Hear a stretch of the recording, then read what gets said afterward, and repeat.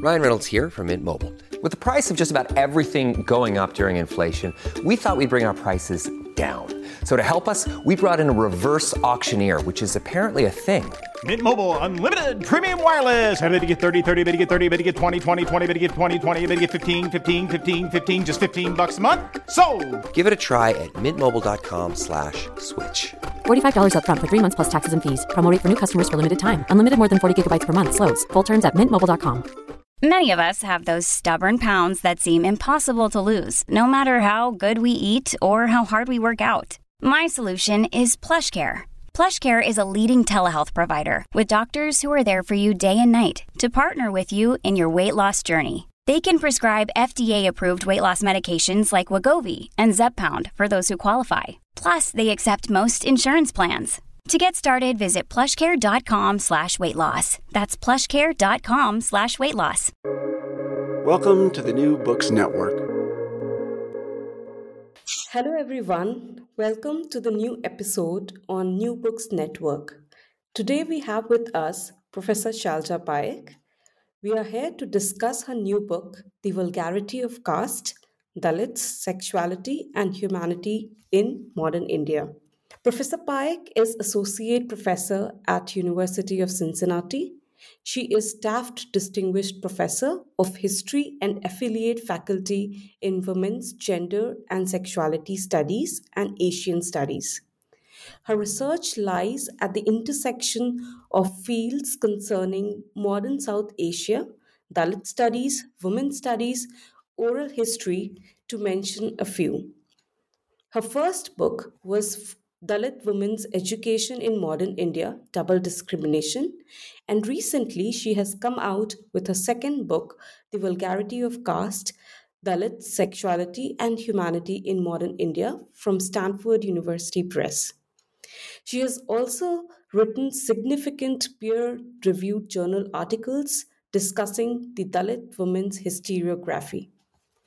A historian by training, her recent work involves rich ethnographic engagement with Dalit women who are at cultural site of Tamasha production.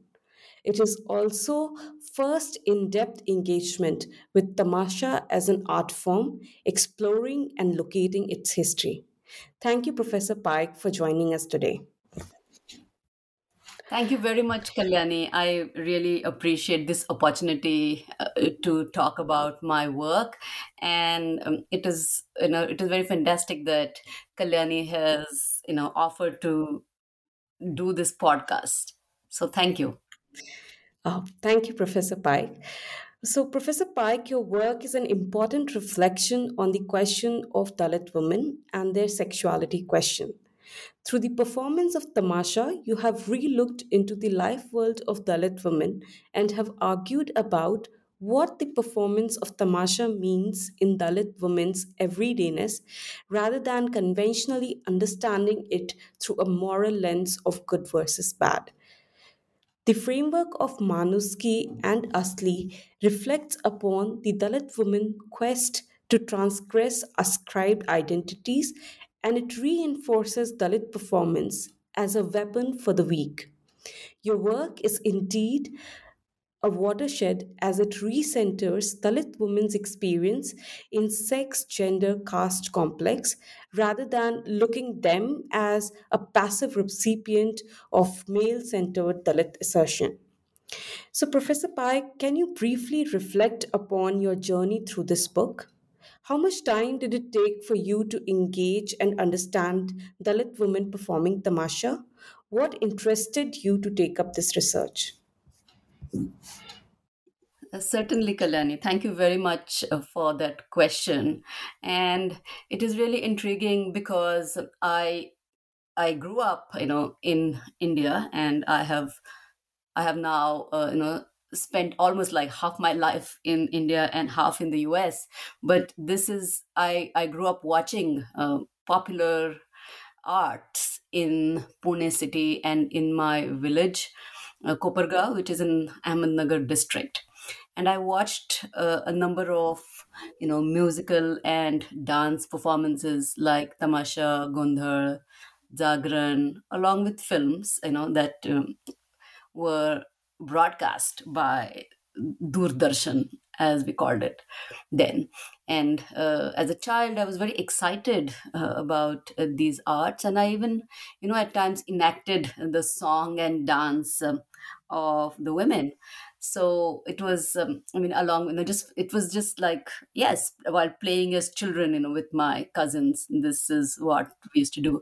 So it was mainly during my field research, and from 2000 to 2004, for my first book, Dalit Women's Education in Modern India, Double Discrimination, that was published by Rutledge in 2014, that I interacted with Tamasha women like Surekha Punekar, Mangalatai Bansode, Seematai Pote. And for this book, I interviewed Dalit women from a range of backgrounds: rural and urban, slums, middle class apartments, literate and non-literate. And I spent a good amount of time with tamasha dancers who mainly led peripatetic lives. The families were constantly on the move, and I spent long hours chatting with Mangalatai Bansode in Pune and in Kada village, Ahmednagar, where she was performing on those 2 nights. So, as I worked on, understanding their lives for my first book, and after I finished that book, I was thinking about, these questions. And that is where I decided to investigate and to understand, what this popular theater meant. Mainstream scholars have, neglected tamasha as a performance, and the politics of the sex, gender, caste system, as I call it. And except for one article by the sociologist, feminist sociologist Sharmila Rege, there is no systematic analysis of the social and the sexual life of tamasha. And so this itself, is a suppression of an analysis of popular art forms. And that is why, when I decided to venture into understanding how tamasha was actually, rooted in the sex, gender, caste complex, and what it meant to Dalits, and most importantly, also understanding how it changed over the 19th and the 20th century. Okay. Uh, Thank you, Shalja. I think that's really interesting that you have actually explored the meanings of tamasha for Dalit women. And my second question also reflects on this, or is culling out from this particular line. So, Professor Paik, it's interesting that in your book you have culled out Dalit women's experience performing tamasha from a man's experience of it.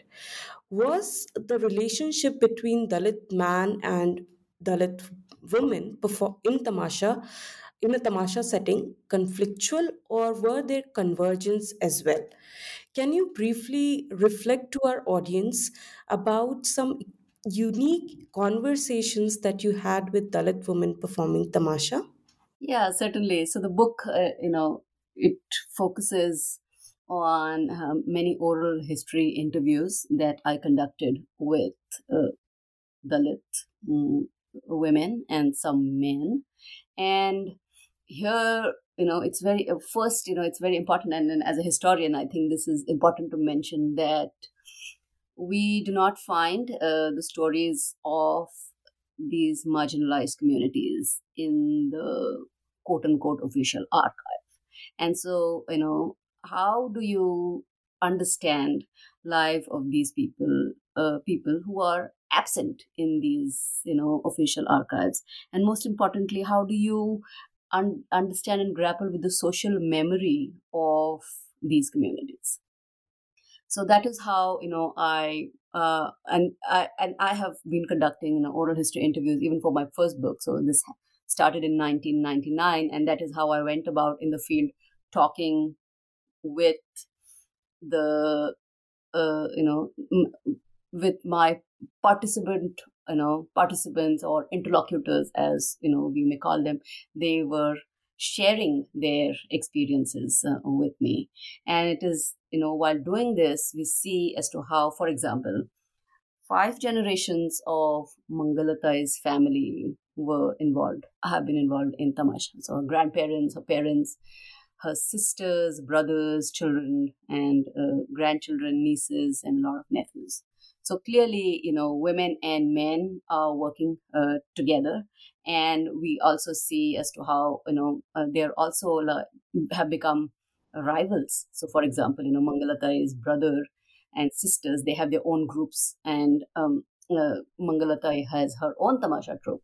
So, and similarly, Surekhatai Punekar and her sister Lata Punekar are also, very, very renowned leading tamasha performers. And they also, have their separate troops. So we clearly see, so they are trying to, build on this khandani, as they called it, which is basically a family occupation or a hereditary lineage that they're trying to carve out. And this is the caste and the cultural capital. So tamasha has become, their livelihood for many generations, for the men, the children, the women in their families. So, for example, as Kailas Narayan Gaokar asserted, and I quote, he said, "We, that is my mother and I, had no other option. There are other businesses too, but tamasha is our Lakshmi, that is the goddess of wealth. And so this is not business, it is our service to the public. We entertain people forgetting our own sorrows." End quote. So in this manner, we see that tamasha people, they exploited the cracks in the institution of caste that reduced them to work as laborers and entertainers. And tamasha people worked at serving dominant caste, men, mostly men who were in the audience. But at the same time, they were very much implicated in the very regimes of power and sexual caste, as I call it, the sexual caste violence that oppressed them. So tamasha people, yes, women, men, children, even transgender folks, they came, they used it as a cultural and a social capital that they acquired and accumulated, and most importantly, skillfully cultivated over long years. That's interesting, Shalja, the way you are actually looking into the so called unconventional archive to explore the social memory and, in fact, rethinking the cultural capital that the players of Tamasha have actually cultivated over a period of time, over generations. So, coming to my next question, Shalja, I want to ask you, how have the conceptual categories like Manuski and Asli, through which you have redefined Dalit women performing tamasha, rethinks the Dalit women question per se? How can such conceptualization be developed or integrated to the Dalit feminist theorization? Yeah, certainly. So I think here I would like to talk about my conceptual and theoretical contributions, and it is very important to understand as to how I have used tamasha to basically understand the history of these the development of these conceptual categories, and most importantly, what they have meant to Dalits. It was Dalits who actually constructed them, and that is how they tried to understand their humanity. So Dalits struggled to recuperate their manuski, or dignified humanity, and lift themselves up, raising their moral status in the eyes of the dominant castes and the colonial government to assert their legitimacy, that is the asli status. So here we clearly see that although for example savarnas, men and women who performed in tamasha or lavnis or in films, these were very tentative arrangements for them. But it is mainly abject Dalit Tamasha women who were excluded, from such fame, who were excluded from their legitimate and or authentic status, for example.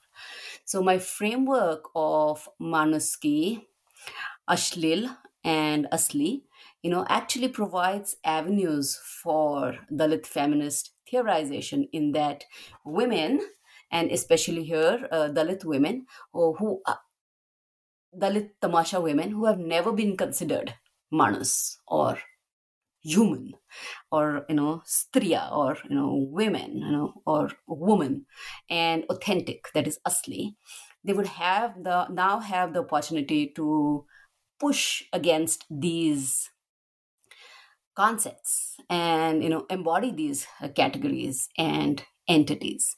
And it is significant to understand here as to how I came upon the concept of Manuski. This concept was actually deployed by Dr. Ambedkar, and we see this especially from the 1920s when he talks about as to how Manuski would enable Dalits to become a person. So Ambedkar, or a human. So Ambedkar deployed Manuski to enable a far wider conception and politics of the good, of self-mastery and recognition, embracing practical reason and a broad range of emotions. So to Ambedkar, and I quote here, to be Manus is not to behave like a slave. So this is what Dalits, this is how they would fight against caste slavery. And most importantly, he declared, and I quote, ours is a fight to achieve Manuski, end quote. So Manuski brought together the moral and material claims about fundamental equality, and it possessed a potential to connect with others across caste, class, political, and religious divisions. However, so here is, we also see, the problems that Ambedkar also left no space in his idea of Manuski for Tamasha women unless they abandoned, quote unquote, this Ashlil business, as the larger society called it. So Ambedkar constituted a new Dalit woman through these interrelated ideas of an intrinsically caring humanity. So we have to focus on Ambedkar's commitment and also the contradictions that he was facing, right? So theoretically, he was an absolutely radical in talking about the sex, gender, caste complex, as I have developed in the book, where he shows and he talks about as to how it's all women basically who were oppressed by the sex, gender, caste system. But Dalit women, and this is where I actually extend Ambedkar's theorization to talk about how Dalit women were more oppressed, and most importantly, the so-called disrespectable Dalit Tamasha woman was, the most vulnerable. So, he does this, but at the same time, we also come across, some ambiguities, and that is where we also see that he created binaries of quote unquote respectable asexual women toiling away in the factories and so-called dishonorable sexual tamasha women or prostitutes. So I have dealt with this in details in this chapter on Ambedkar and Manuski and reconstructing of Dalit life worlds. So, however, this strategy of Manuski, it infused humanism with new knowledge and understanding. And so this moral sensibility is absent in the Savarna-dominated world, which excluded Dalits from fully becoming human. That is, a full Manus. So we need to understand these contingencies and the problems that we think about, theory, but what actually happens on the ground in practice may not necessarily align at all times with our theoretical formulations. And so these are exactly the problems that we come across. Yes, Shalja, I think your book has actually talked about this question of talking about Dalit women through the lens of humanism and something that was denied, the humanistic touch that was denied to her within a Savarna framework of thinking. So, related to, since you were talking about Ambedkar and his frame of thought, when it came to the understanding of the Dalit woman question and how it can be further extended to the process of Dalit feminist theorization itself, I wanted to actually talk about that the dichotomy of morality, immorality, or asli is a recurrent theme of your book. In fact, Dr. Ambedkar, in his writings, have problematized Dalit women who were into prostitution. How has your book taken forward this discussion on the question of Dalit women as the moral bearers of society? How do you locate Tamasha women within Ambedkar's frame of thought? Correct. Yeah. So this is, something that I just talked about, but I think here it is, very important to understand, once again, and I know I am going to reinforce some conceptual and theoretical moves that I have deployed in my book, and so it is very important to understand these changes, historically, and what they mean for us today in our present world. So uh, in 1916, Dr. Ambedkar, he launched a critique of Brahmani patriarchy and endogamy, which he called the caste mechanism, as it functioned to regulate the sexuality, social mobility, and economic resources of women, especially surplus, that is, unmarried or unmarriageable women, and thus safeguard a Brahmin power and privilege by preventing these women from seeking intercaste marriages and transgressing the boundaries of the caste hierarchy. So while sociality regulated the sexuality of all women, the real sexual violence of caste slavery lay in the differentiation of sexuality and ritual exploitation of untouchable women. So Ambedkar does not mention untouchable women. I am using the word as it was used in contemporary times. So I just want the listeners to pay attention to this. Mhm. So, and Ambedkar does not mention, the prostitute or the tamasha women. So, what I'm doing is I am extending Ambedkar's analysis of the Brahmin surplus woman to the Mahar prostitute. And here I'm specifically, referring to this particular woman that Ambedkar then, would go on and talk to them in the 1930s. So I recognize that the Mahar prostitute or the Tamasha woman does not figure in Ambedkar's 1916 theoretical analysis. If, however, we extend Ambedkar's theorization, we can appreciate the specific nature of her exploitation, her physical labor, which was always open to appropriation, and she was considered a surplus woman without a legal partner. So the very mode of evaluation that subjected the Brahmin woman to an assessment of her as quote unquote surplus was additionally weaponized against the Mahar prostitute, as well as those women like Tamasgirs or Muralis, seen to be sexually available and thus associated this was associated with her. So in her case, sexual labor was not restricted to marriage or caste, it was obscured and universalized.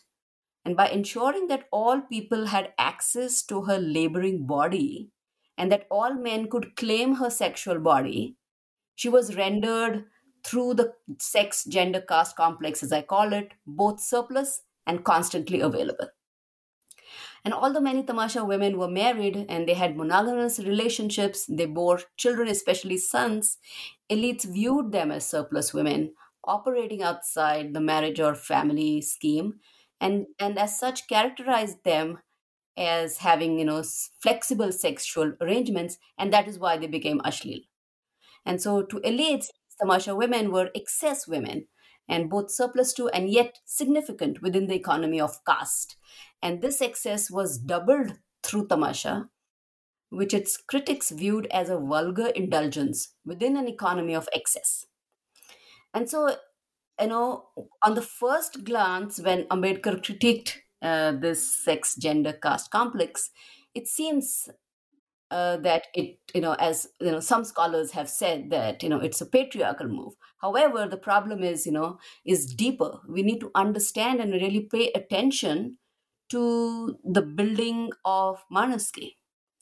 And so, we see that Ambedkar critically analyzed this connection between caste and the position of women, and how Dalit Tamasha women suffered more deprivation, social exclusion, and harassment from untouchable men because of caste violence and untouchability. And he had recognized how Dalits were depicted, and Dalit women especially as a whole were depicted as prostitutes by dominant caste people, and all Shudras as chandals. So, and because of their caste status, and he reminded them, and that they were looked upon as degraded. And so as a result, he really worked hard and was committed to stopping the sexual exploitation of Dalit women, and uh, and also reinscribe new standards of respectability. So the primary focus, however, at the same time, these are the tensions that we come across. So the primary focus on the struggle against caste slavery, however, complicated Dalit women's relationship with their samaj. As this is where, as Kalyani was pointing out, they became moral bearers of this respectability that Dalits were trying to carve out. So, but these are the tensions, and I talk about them in chapters on Paulabai, this leading tamasha performer, who is a contemporary of, of course, she performs, even before Ambedkar, but these are the tensions that we come across when Ambedkar refuses to use the money that was donated by that was not that Paulabai's companion partner wanted to donate to Ambedkar's struggle. Uh, yes, Shalja. So let me ask a slightly different question now. Again, in your book, you have talked about the Masha performance, but within the discourse of performing arts, where do you locate a performance like the Masha? Would you refer to it as a postmodern performance that recenters the decentered identity? What has the performing art like Tamasha meant for the quote unquote new Dalit women? Yeah, thank you very much, Kalyani, for that question, because it really gets to the question of performance, and especially caste sociality, as people, especially those of scholars of performance studies and others to uh, who are trying to revive the art forms, or have expressed as to how some people may not find them exploitative, and so on and so forth. So there are many ways and many lenses to look at the issue. However, for me, I am not merely recentering Dalit Tamasha women, but I am invested in illuminating how this secular traveling popular theater is branded as ashleel, which is vulgar, and bibhatsa, which is disgusting, by the larger society. And this is per the morally driven modern ethic of the pre colonial, the colonial, the post colonial state, the elites, the upper caste, middle class, a dominant high caste, savarnas, and ordinary people. And so I have focused on how we can understand this by looking at the sex, gender, caste complex, as I call it, which is basically the structural complexities of sexual and gendered arrangements of the caste system as they have operated to oppress Dalit Tamasha women. And to investigate these entangled histories, I developed the sex gender caste complex, the sexual caste violence, and the Ashlil Manuski Asli complex, as it was embodied by surplus women. And so I analyze the conjugated oppression of vulgarity, caste, sexuality, class, gender, and popular culture, and illuminate how this came about in the 20th century and how different actors like the British or the high caste, the Maharashtra state, and Dalits engaged with the so-called rowdy and carnivalesque tamasha for their own purposes. And clearly we see that tamasha women were very much aware of these new transformations, and these they were involved in self making and reconstructive practices throughout the 20th and most importantly into the 21st century. I end and the last chapter is about Mangalatai Bansode that I know I mentioned in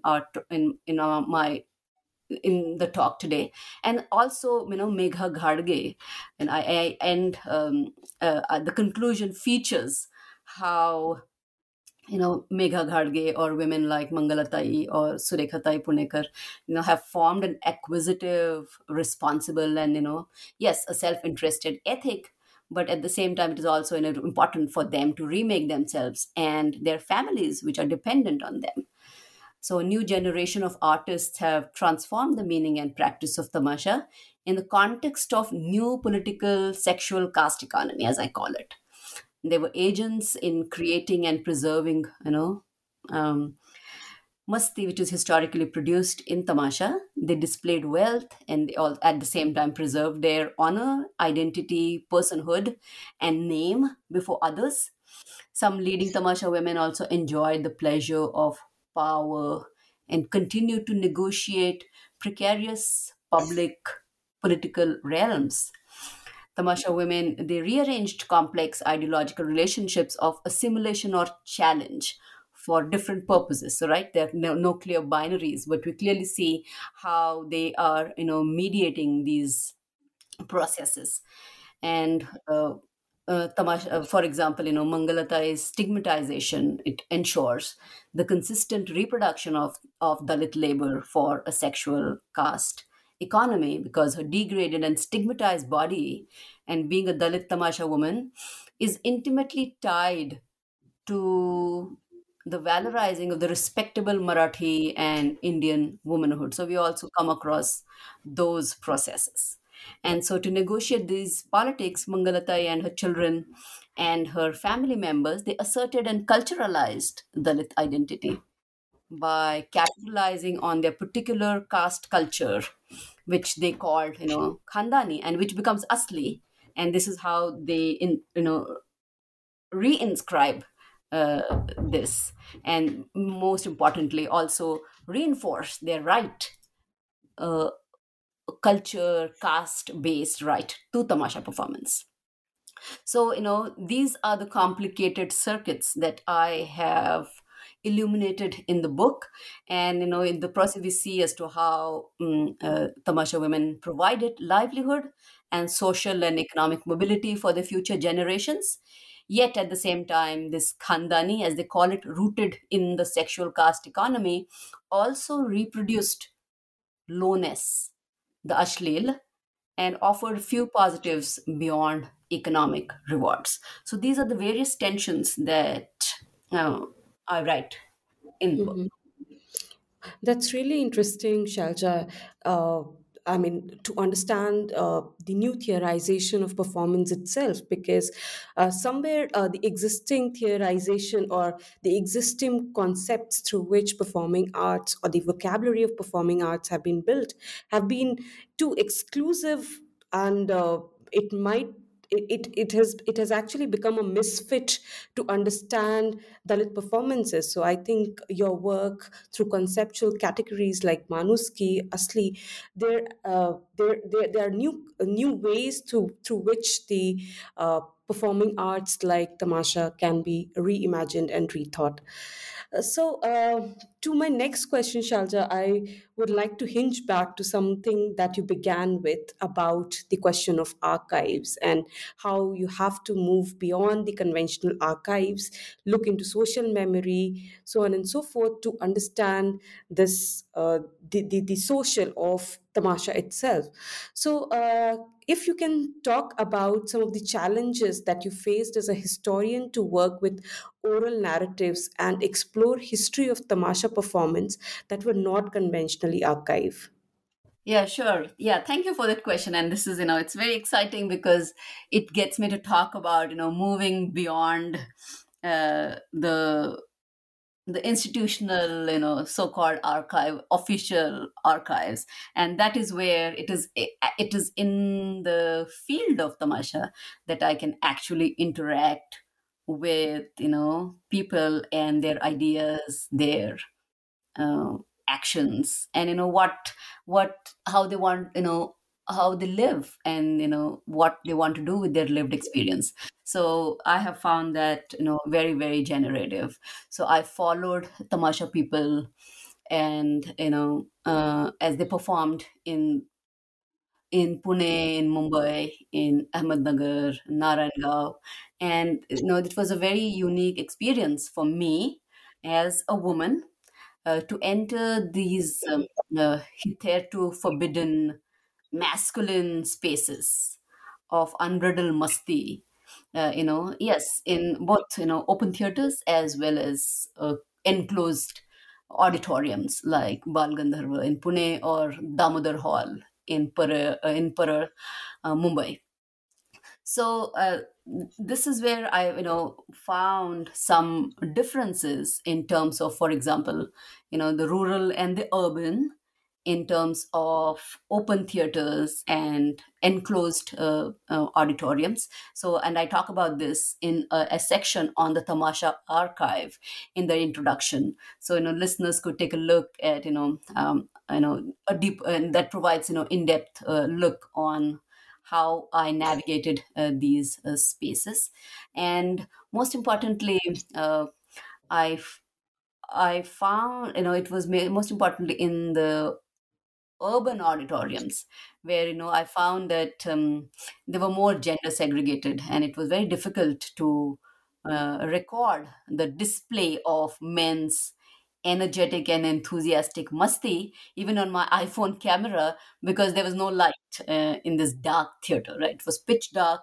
It was difficult to capture men on the camera. But at the same time, during, for example, and so these were performances which was, yes, the audience was mainly men. So I had to really move very discreetly and capture whatever I could on the camera from different angles. So sometimes, from the wings of the stage, or the front row, or the sides and the back. And because I did not want to disturb the men in the audience, with my womanly presence. And yes, I at the same time, because I was the I was the only woman who was, moving around, for example, with a camera, recording them on my camera, and so I had to be very brisk. And because they were very, some of them infuriated, or maybe some of them were amused, and as to what I was actually doing. But at the same time, it was it. I mean, of course, you feel that, oh, you don't belong, you feel out of place, because people are trying to make their own, they're having their own entertainment, and they don't want any other woman to watch them, what they are doing. So I mostly sat in the front rows in the theater, or sometimes, with, like, there were just maybe like 4 women, maybe sitting mainly in the front rows, especially because they also did not want to attract attention, and also wanted to be safe. I have to say. And these were mainly women who must have been family members of these dancers on stage.